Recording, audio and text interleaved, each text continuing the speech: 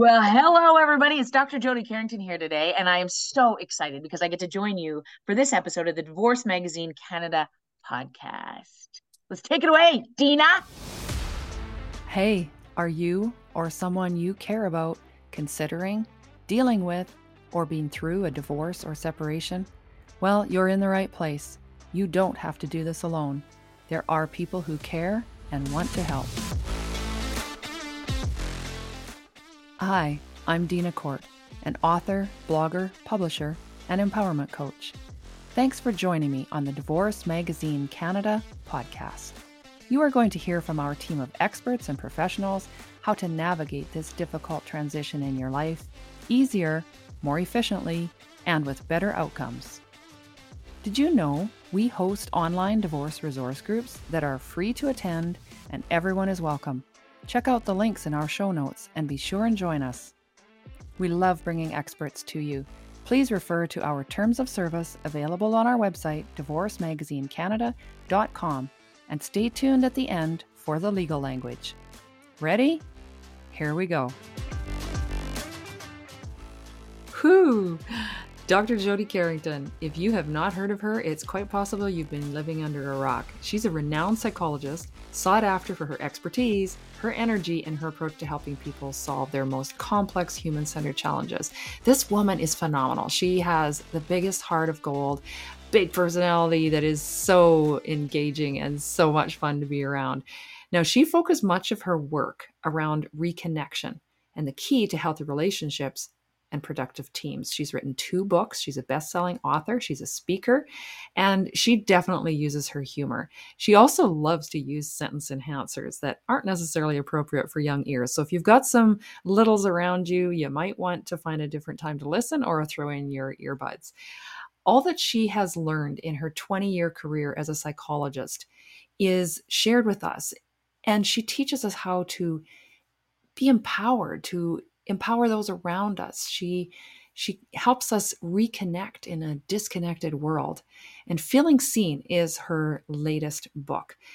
Jody's message is as simple as it is complex. We are wired to do the hard things, but we were never meant to do any of that alone.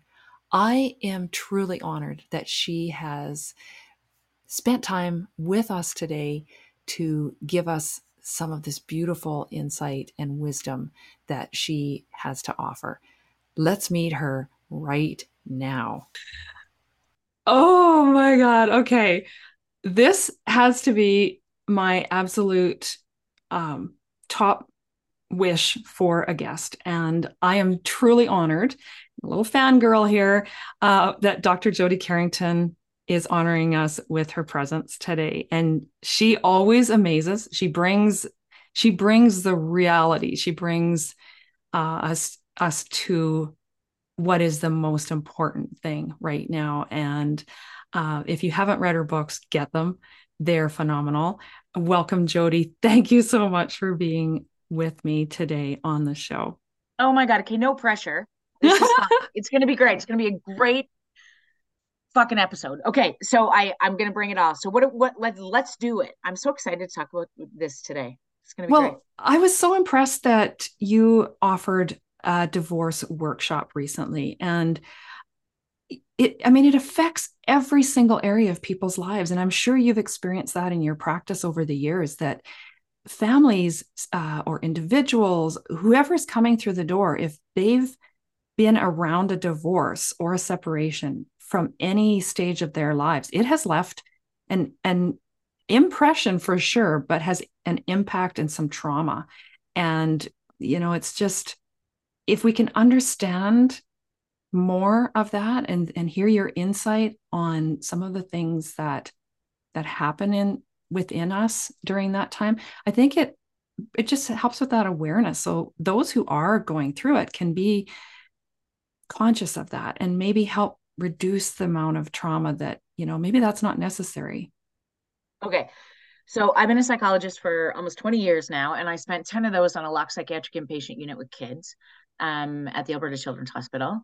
And I think what will never change is we will never automate relationships. We are neurobiologically wired for connection. We all want to be deeply connected to each other.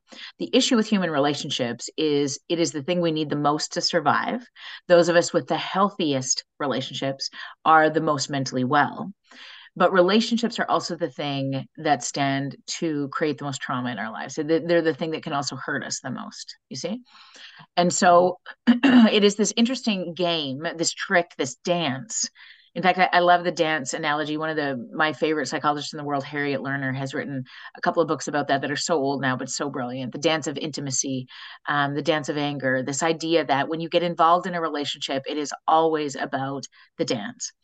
And given the stories in which we come from, whether we have an ability to communicate or we can navigate big emotion or we can't, we run, we walk, we hide, we do whatever, because conflict is a part of any relationship, full stop. Any relationship that matters will have conflict. It is not about how much of it, it's what you do with it that really matters. Your ability to navigate when you disagree or when things fall off and you have the ability to repair. And I talk about this all the time. I've met lots of people who, when they fall in love with each other, truly to the beginning of their relationships, that's the best part of ourselves. We when we're at our most vulnerable, we see the best parts of ourselves, and we give the best parts of ourselves. And what happens is, over time, when somebody starts to mean something to you, you start to build up defenses.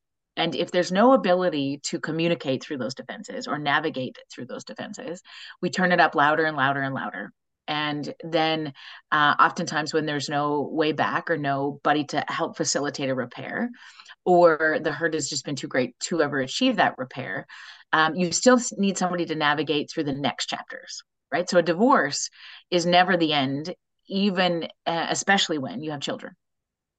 And so what I think a lot about is people, throughout my career would be very concerned about kids and divorce. And so they always be like, I'm so concerned about this, or can you see my kid? He's a disaster. I'm always worried about the big people, always, because nothing ever happens in isolation. It's always about a family system. So I can give your kid, gold standard treatment till they're, 65, which means maybe I see them for an hour a week.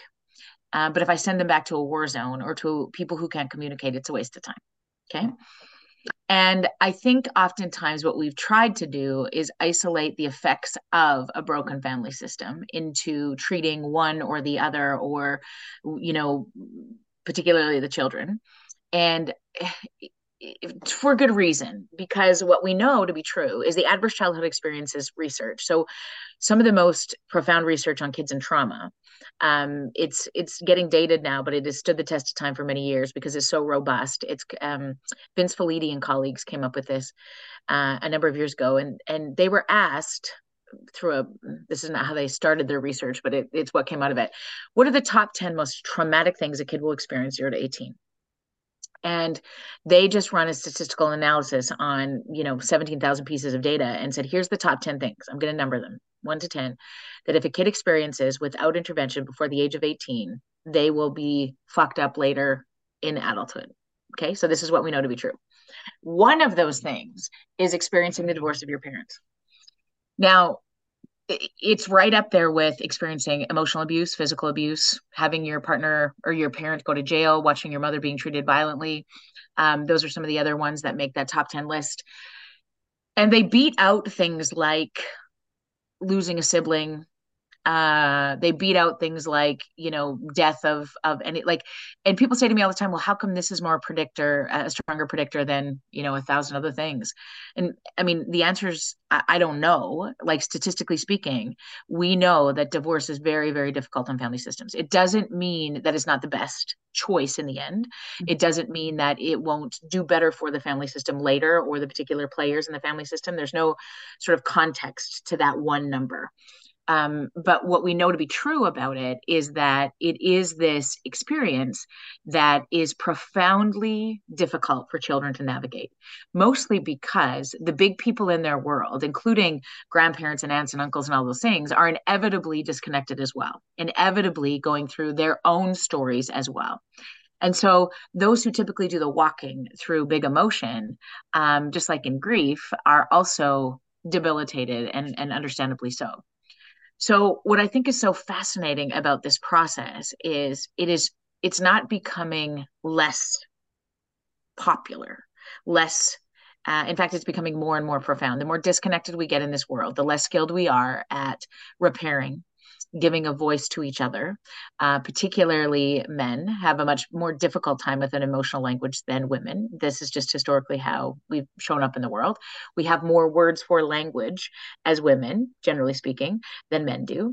And the ability to then repair a relationship requires an emotional language. So, how you navigate that, you only learn an emotional language when you have connection with other people. You can't tell somebody how to be emotionally latent. You have to show them.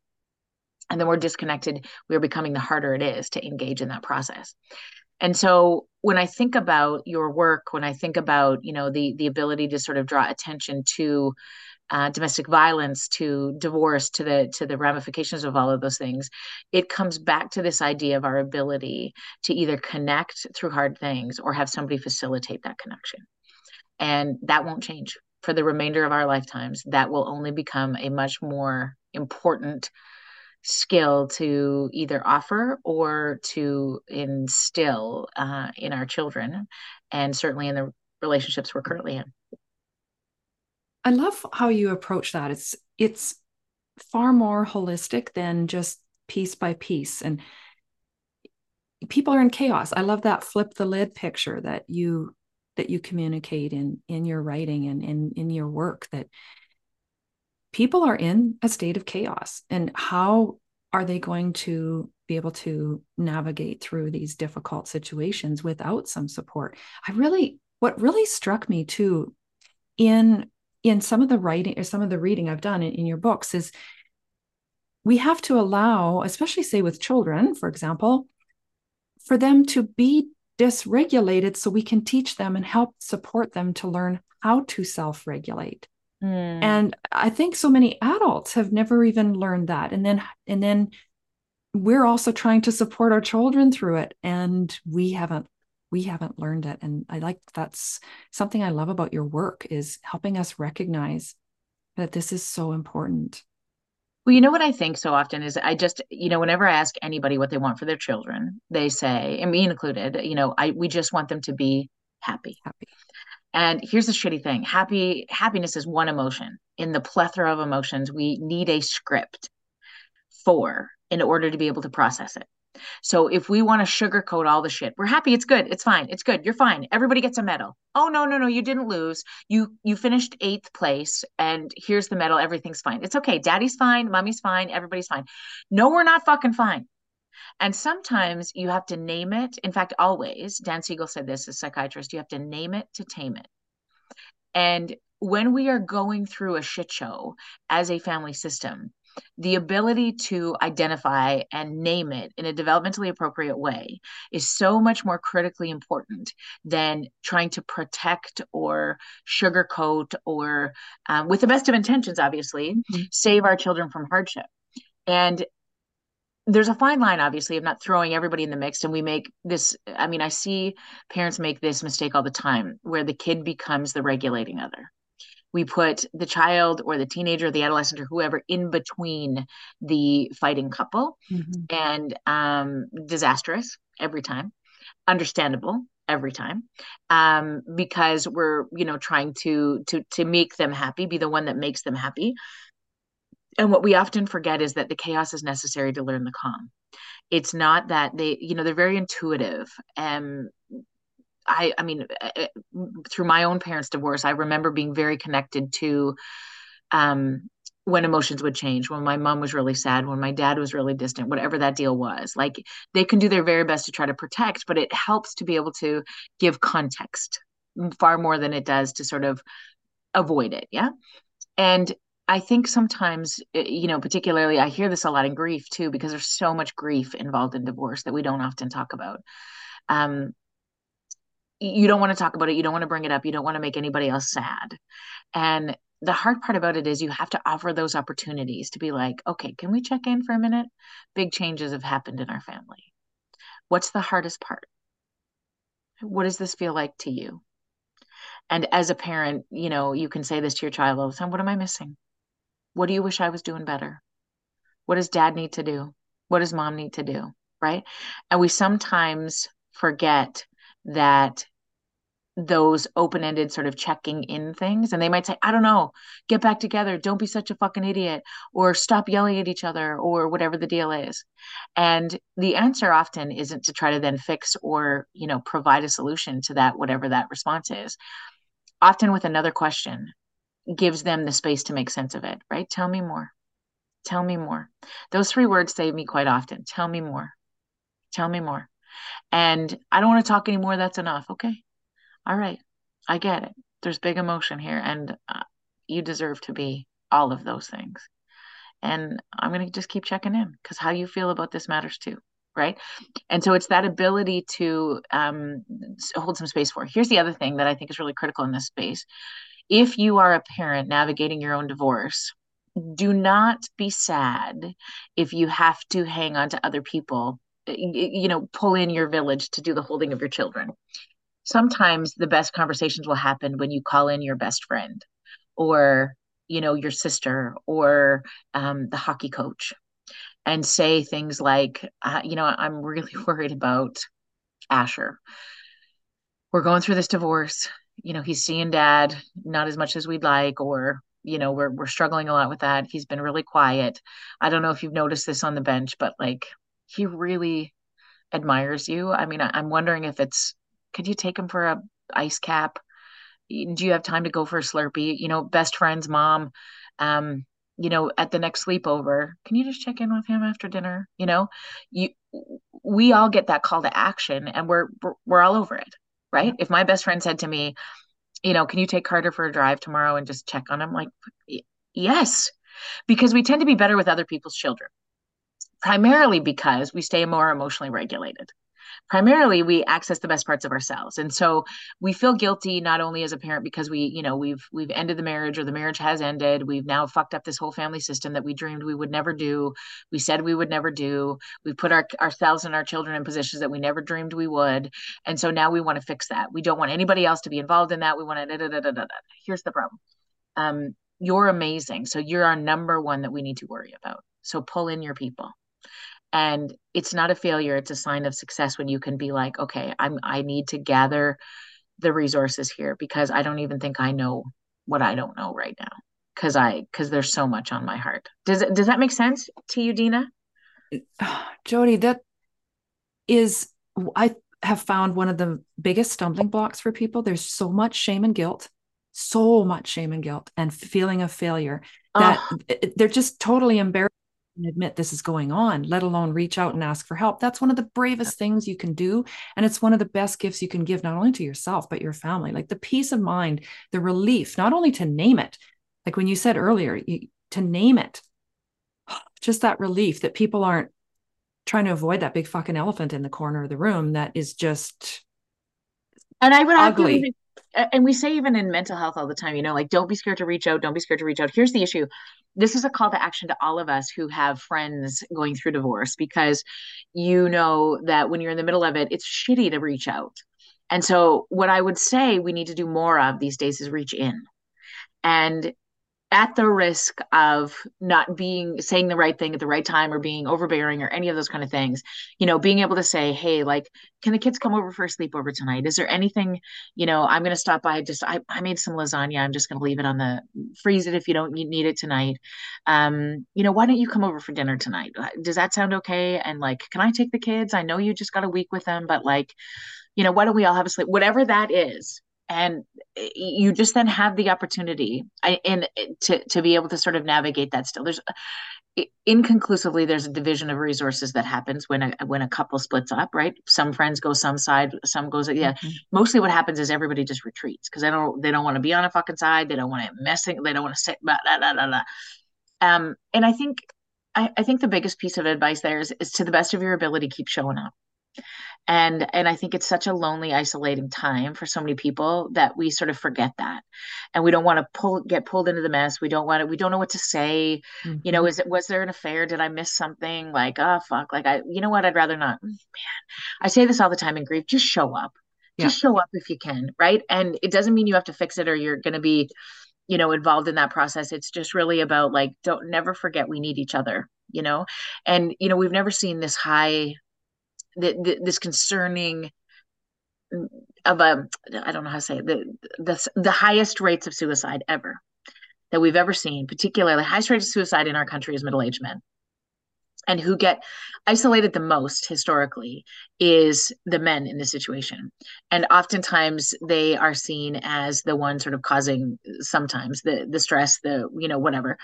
But I will tell you, and I've often said this, if there's a regulating other for the people who need it the most, they will be easier to navigate. They will be much more present for the children and for their partners if there is somebody who can step in and be that place for them to land. It doesn't mean you have to support or condone or, even agree with actions, but it is so critically important to just not abandon. And I know it feels like it's the right thing if, we're showing the other side or whatever that looks like, but I got to tell you, it's being able to help to stay in and stay connected to the best of your ability as a family system or a friendship group during these times. It's probably one of the most important things you can do. I love that you're encouraging people to do that. Reach in. That creates such a visible picture, at least in my mind, of doing that. Instead of that automatic retreat response, is to do the opposite, is reach in. And grief, when you mention that, that is exactly the same scenario. So many people feel awkward and uncomfortable. How do I show that I care? Reach in. And I have seen that. I had, some very significant losses in our family. And that was what really stuck with us, is those people who just showed up. I remember I've lost two brothers at very young age. They were young adults and at different, 9 years apart. And one of the Wow. biggest things I remember is one of our close neighbors and friends, she just showed up and she just started cleaning bathrooms and she just started washing dishes, or she like, Mm-hmm. and to me, that was the most beautiful way to just be there present. A cup of tea would just show up in front of you. Like that to me meant so much. And what you're sharing with people is they need to just do it. Step in. Don't leave these Yeah. people. You aren't asked to solve it, and you don't have to get all stuck in the weeds with them. But just show up and be there and accept them and be a calming presence if that's all you offer. And as an example, what this lady did is she wasn't there trying to say the right thing. Yeah. And it's such a gift that we can give to each other. And as far as facilitating, and that's another thing that I'm seeing we've got free online resource groups where Mm-hmm. it's a support. So we have some of our team will show up, and whoever happens to show up that night, they will say, this is where I am, this is where I'm hoping to be, or this is where I'm kind of stuck. And we're there to say, you're not alone. There are people who care and want to help. And even if, we can suggest some places that they could look for some support and some help. But so for so many of them, they're just like, I'm not alone. This Yeah. is, it just is an encouraging and strengthening moment for them to Yeah. speak of it and feel safe to do so. And I think sometimes we really underestimate, right, that there are two sides to those stories, right? And really staying connected in the family system, regardless of the story that happens. And it's so hard to do that when you completely disagree with somebody's choice or their actions or, how they showed up. But shame is such a debilitating emotion. And our hope is that, even in the time of chaos, though there will be healing that happens, that somebody will do the work, that we will come out of the other side and be a better partner, a better human, a better co-parent in this situation. And I often think about this, as we've navigated this in our own family, like at the end of the day, particularly when there's children involved, this isn't over, right? Like there's still weddings and funerals and graduations and, birthdays and all of those things. And when there's been lots of pain and hurt and shame and suffering, my God, it takes such a massive heart to be able to start to repair some of those things. And I really love in these situations to really consider what empathy means. right? Because empathy doesn't require you to forgive or to condone or to support or to believe or to do any of those things.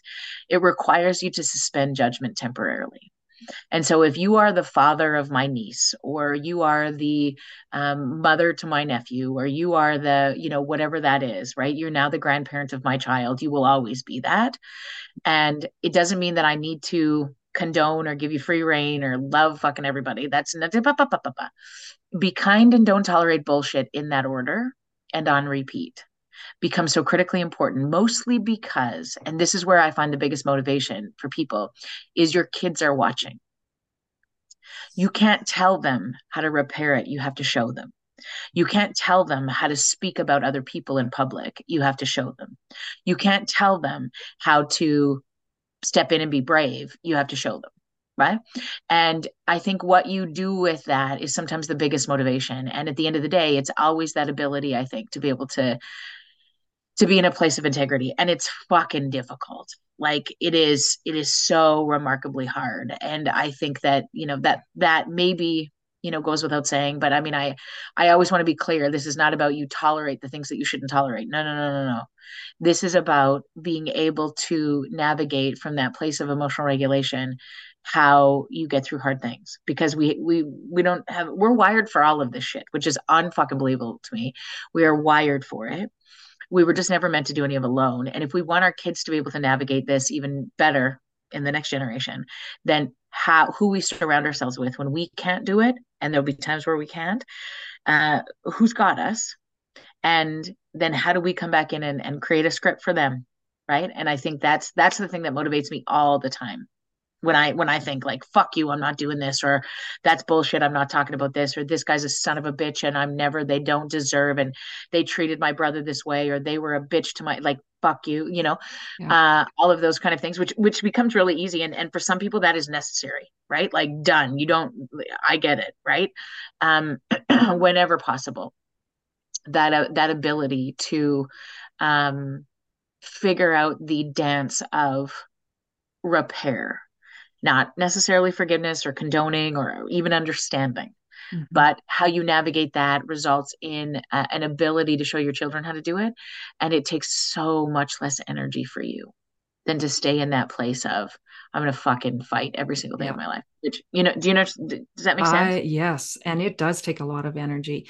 I love to learn to practice empathy without judgment because we don't know their perspective. We weren't in their shoes. Well, So, that's the definition of empathy. It is a yes, system of judgment, right? So it's not yes, empathic if you're judging, right? So, exactly. and we're so good at judging. Like, this is Yeah. what we do as humans, yeah. And so people say this all the time. Okay, so like, how do you not then condone or support if you just sort of give somebody the benefit of the doubt? And the interesting part is if I say to you, okay, so I listened to somebody who has, cheated on their wife 4 times, they were, emotionally abusive to their families, and they were doing all these things, how could you ever have empathy for them? And I will tell you what the prerequisite for empathy is. It's context. It is never what, we ask this question all the time. What's wrong with you? What's wrong with you? What's wrong with you? How could you have made those decisions? What's wrong with you? The question for me always is, what happened to you? Isn't Jody freaking amazing? We're going to get right back to her because she's got so much more gold for us. But I wanted to make sure that you heard about something that we've created especially for you. It is our online conference, the Divorce Symposium, that's being held for 3 hours on a Tuesday evening in September on the 26th. You will hear a lineup of incredible speakers with so much information to help support you through a divorce or a separation, whether you're thinking about it or in the middle of it or on the other side. Tickets are available on Eventbrite now. They're early bird tickets, pricing of $25. All the links are in the show notes. Let's get back to Jody. And when I can understand what happened to that particular person, context is the prerequisite that allows me grace. It doesn't allow me to forgive or forget or condone, but it allows me the grace to understand what it must have been like to be you, that you felt so unseen and unworthy that you needed to reach out to other people, that you felt like nobody was listening to you, that you were completely disrespectful, and everybody else loved each other in this family and you felt completely left out. And so you yelled and you screamed in order just to get seen. I get it. I understand. I understand, and I can say that genuinely. I don't think it was the right action, right? I think Yeah. that the outcome is damaging, but the only way people rise and heal is when they're acknowledged. If I keep telling people how to change, do your deep breathing, journal, go for a run, fucking drink your kale, whatever the deal is, that does not heal anybody. The Yeah. number one, like when you are acknowledged, you rise. And the definition of acknowledgement is a holding space for, an act of bearing witness to, of understanding just how the fuck you got here. Then you rise, right? It's not, I'm not forgiving you for these actions. I'm Right. saying it makes sense to me how we got here. And then what do we do from here? You see, then when somebody acknowledges how you got there, and there is an ability to say, okay, now what's next? Then people have the ability to be a dad again. They have the ability to be a co-parent again. And often we don't. You see, we vilify the choices that people have made. And so, fuck it. What's the point then? If I am this much of an asshole, if I am this Hmm. much of a terrible human being, then fuck it. I might as well Yeah. stay there. And you're not wrong. Yeah. So what's the answer? I mean, it's somebody and not necessarily the person involved directly in the relationship, but there needs to be an ability to hold space for. And I've sat in prisons, I've sat in, boarding houses and, with people who got their kids apprehended. And it's some of the most powerful work you can ever do, or I've ever done in my whole career would be, tell me more. I I see it. I know you're doing the best you can with what you got. I've assessed and treated over 1,000 kids in this country. I've never met a parent who didn't want to or intend to do the best they ever could by their children. And so many of them have fucked it up royally. But there's always a story. There's always a story.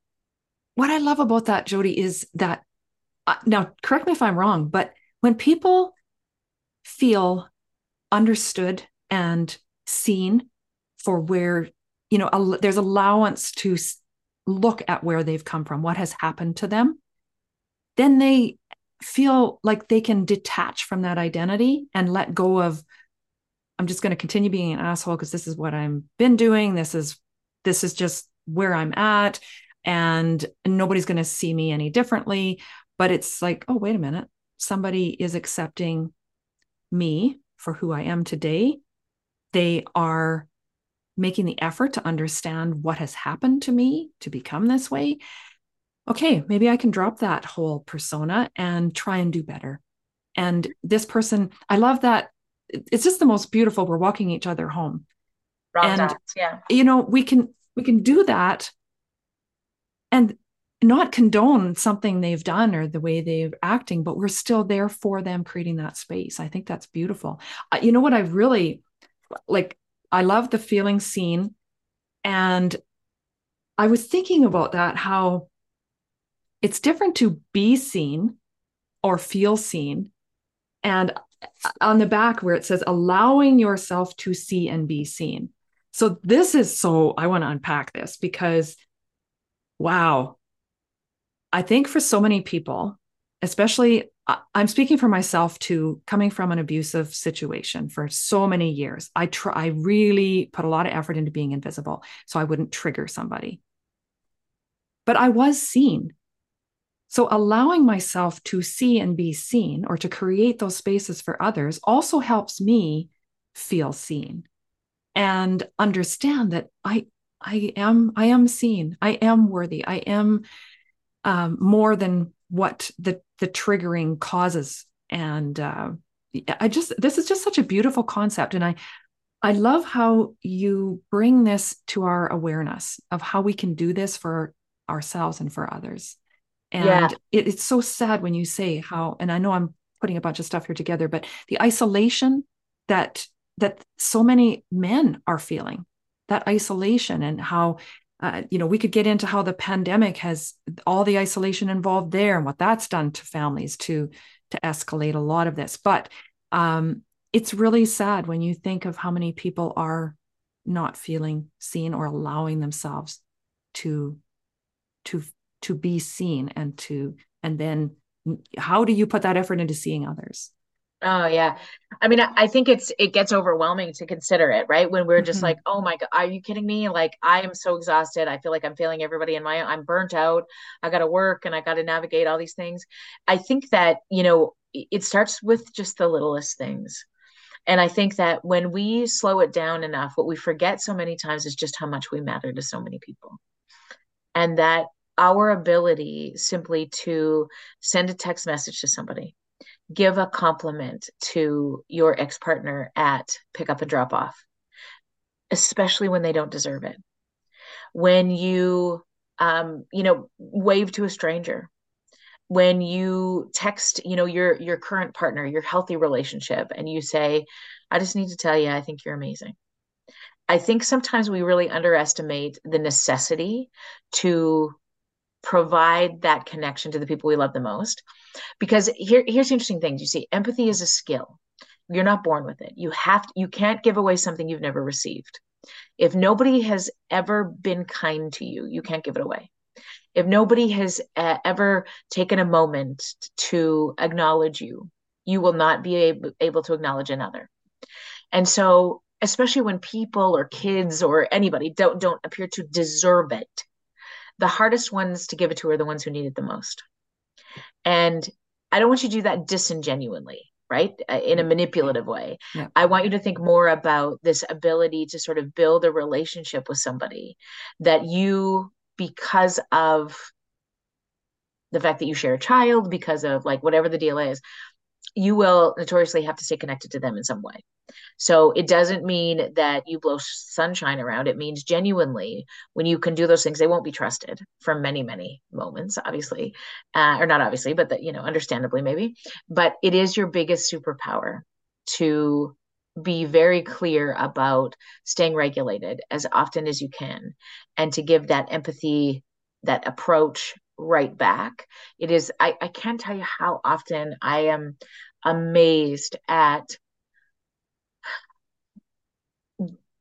how often we don't use that power, how often we feel so defended and angry. Mad is sad's bodyguard, you see. And when you turn mad to sad for somebody, that is where healing happens.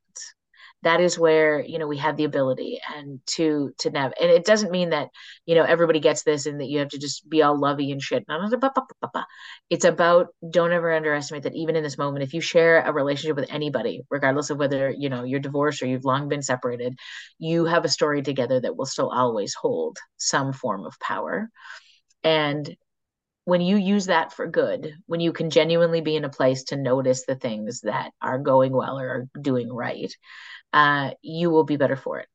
And I think that's my wish for so many people who have, currently navigating such very vitriol, angry, time consuming, financially draining, emotionally exhausting um, things in this world. We have zero space as it is, let alone 80% of your thoughts taken up by I should have, I could have, you fucker, all of these kind of things, right? Like you Yeah. feel those emotions. Yes, you do. You have big emotions and you put those somewhere and then you figure out what you do with them because otherwise you are caught in a prison that you don't deserve to stay in. A piece of advice that you mentioned in your writing and you speak of is if you are in one of those spaces where you don't even know what to do, stop and consider how much you matter in this moment. And that I needed to hear that. And when I was reading it, I needed to hear that. It was like, ooh, I do matter. I do matter to many. And often we feel like we don't, like, you know, Oh, totally. who am I? Where am I? Where do I fit? I struggled with that coming out of 30 some years and my children were adults at that point. And who am I now? Mm-hmm. And who even needs me? Pardon me. And, where do we go from here? And a lot of people feel like they've failed their family or their children, or wherever they are, and 100%. don't feel like they matter, and that they're Uh-huh. they're alone and they've just fucked everything up royally. Totally, totally. And I think there's always this idea too, like I never wanted this. I never wanted this for my Yeah. children. I never wanted this for my relationships. That's so true. Nobody gets into a marriage and, deciding to be parents or, become parents and be like, you know what, I'm gonna fuck this up. That's what I'm gonna do. I'm gonna do my very best to blow this family system up. I hope we never fucking talk again. Like people don't start out that way, right? And I think that there's just so much grace for understanding that in people grow apart differently, people have different skills, that people, you end up understanding things about each other that you didn't know at one point in your life, and that you got yourselves into a dance that you just couldn't get out of. And I think that somehow, some way in those moments, when we have enough grace for ourselves, it's easier than to show our faces in the sun again. It's easier to answer this question, right? Why are my kids lucky to have me? Why, you know, is this world lucky to have me?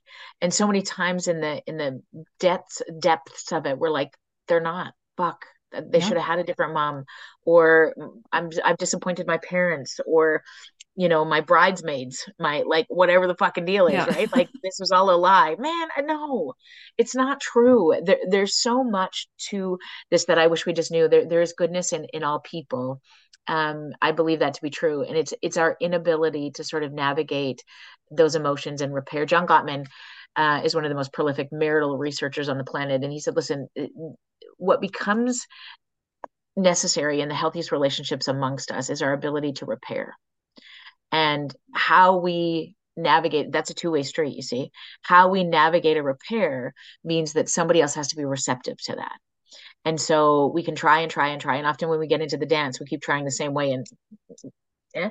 And so what we need then is somebody to sort of shift those steps a little bit. And sometimes that's a therapist, sometimes that's a best friend, sometimes that's a whatever perspective on how do we navigate this repair so that it can be heard and received, and how do we give it so that it, like that back and forth. And sometimes when that doesn't happen in the context of a relationship for whatever reason, it can happen in the context of a divorce. How do we now learn to communicate with each other? And if it's through a third party, then it's sometimes through a third party. But how do we do that in a way that still communicates and navigates that part of things? And it's I mean, it's a lifelong battle, this relationship thing, that I think is, I mean, it's written about, it's wrote about, it's painted about. It is love and the things that smash it apart, has always been the quest to try to figure out, right? And that we're in the throes of this is not surprising. This is supposed to be fucking hard. And for those of us who navigate it and survive it and navigate it and survive it, I mean, it's heroic in and of itself. And I hope that, the people who you are gathering in this community just hear that and feel that so much. As I watched my mom go through this, and my dad even, I mean, Christ, they've been married for or divorced for 30 years or whatever.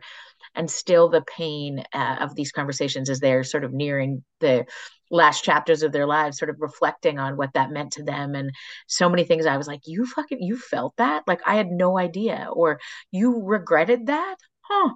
Okay. It's not just a single moment. And there's so much more there often than is communicated. I think we learn a lot about ourselves too, if we will allow that, if we allow that space and explore where we fit and who we matter to. I love how you said that, how am I important in this world or important in this family? Where do I fit? And Mm-hmm. why am I needed and necessary? Now, somebody that comes to mind, and we spoke about this briefly before we started recording, the teachers, those that you have such a great heart for, are the teachers and what they see and how they're supporting families through these difficult times. And they spend so much time with our children. um, how can we support what they're doing? And is it that communication, that bravery to just say, this is going on in our family, what are you seeing? uh, you know they think a lot of you, just like you, the example you gave with the coach. It's just to be more open and help them, and um, it, you know, ask if there's something that they're seeing that we could support our children in. Yeah, I think what's really critical about the education system is that it is often, and including our colleagues as well, right? The people who spend the most time with our kids every single day, more waking hours a day than their primary caregivers do in the run of a school week, are their teachers. And we spend more time at work than we spend at home. And so as you're navigating this, I want you to consider two things, right? Pulling in the resources at school. And people are so worried about, I don't want them to know, or I'm scared that like again, all of those things I get, but you need to create a village in this moment. And you're actually asking nothing of educators in so many moments. You are giving them information that they need to know about your baby. And I think it is this situation that you can give as little or as no detail as you want, but I just need you to know, that Asher's there's a big change in our family system.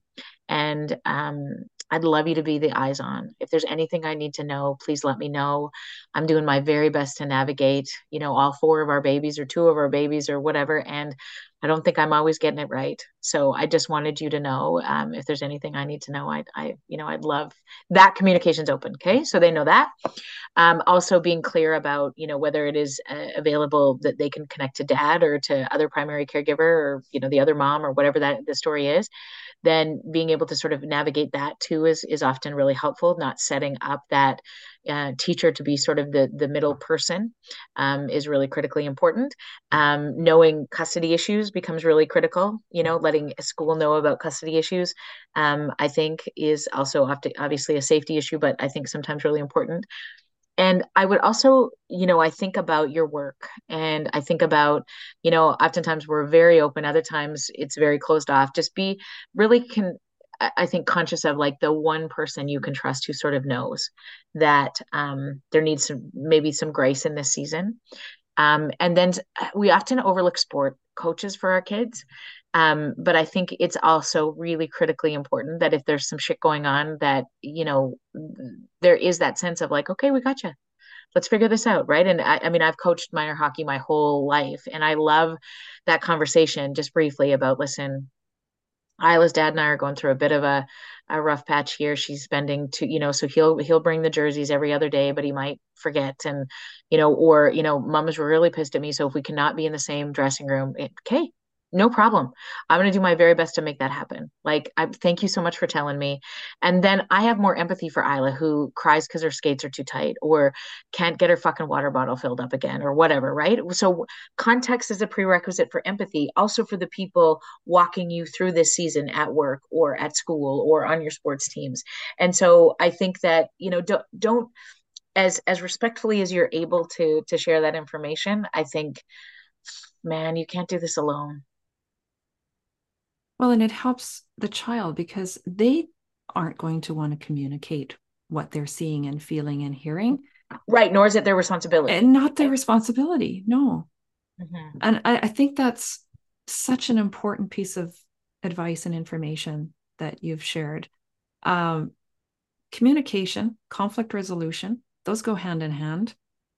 And you've given us some very good tips for how we can create those spaces for people. And I think one of the biggest things that resonated with me today was reminding us of the reaching in.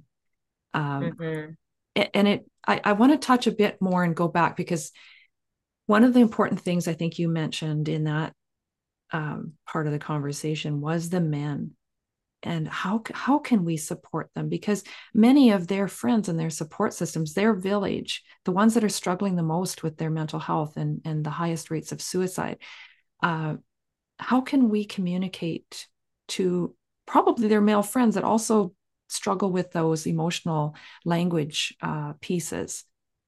How can we reach them? And I think it's just a matter of doing it, right? And I think navigating to the best of our abilities, the players that are, sometimes it becomes really difficult to do that as the ex-partner, but I think, as the sister of, somebody, or as the best friend of somebody, don't be scared as the parent of somebody to be like, I really want to make sure, I just needed you to know that Rich is going through some hard things right now, or that, Kurt's going through these things. Can we, uh, don't be scared to give him a call. Right. And I think sometimes we don't want to overstep, or we don't want to, embarrass anybody. And, so as respectfully as we can about that, but don't be scared to do it, because I'd much rather be in this place of, oh shoot, I didn't mean to offend, than fuck it, I'm like, I don't want to piss anybody off, because I think that we do that more often than we sort of can risk the potential of overstepping. And we're just so lonely in this season. There's an epidemic of loneliness. I mean, identified, in the data that's so remarkably clear. So here's full permission, right, to step in and to do the very best to sort of orchestrate the reconnections of relationship, because we need it. I learned recently in a course on critical incident stress management that suicidal conversations, those conversations that people are really hesitant to have, asking someone, have you considered harming yourself? Have you had suicidal thoughts? You're not going to suggest, you aren't going to point them in that direction. Would you agree that those, like, actually, if you are concerned, is to use those exact words and just point blank ask somebody? You're not going to give them ideas. No, 100%. It is about, like, are you safe? Have you considered hurting yourself or somebody else? Asking those questions directly are really critical, because a lot of times people say, I'm done. I feel like I want to check out. Being able to say, what do you mean by that? Tell me exactly what you mean by that. And does that mean that you want to hurt yourself? Does that mean that you're thinking about ending your life?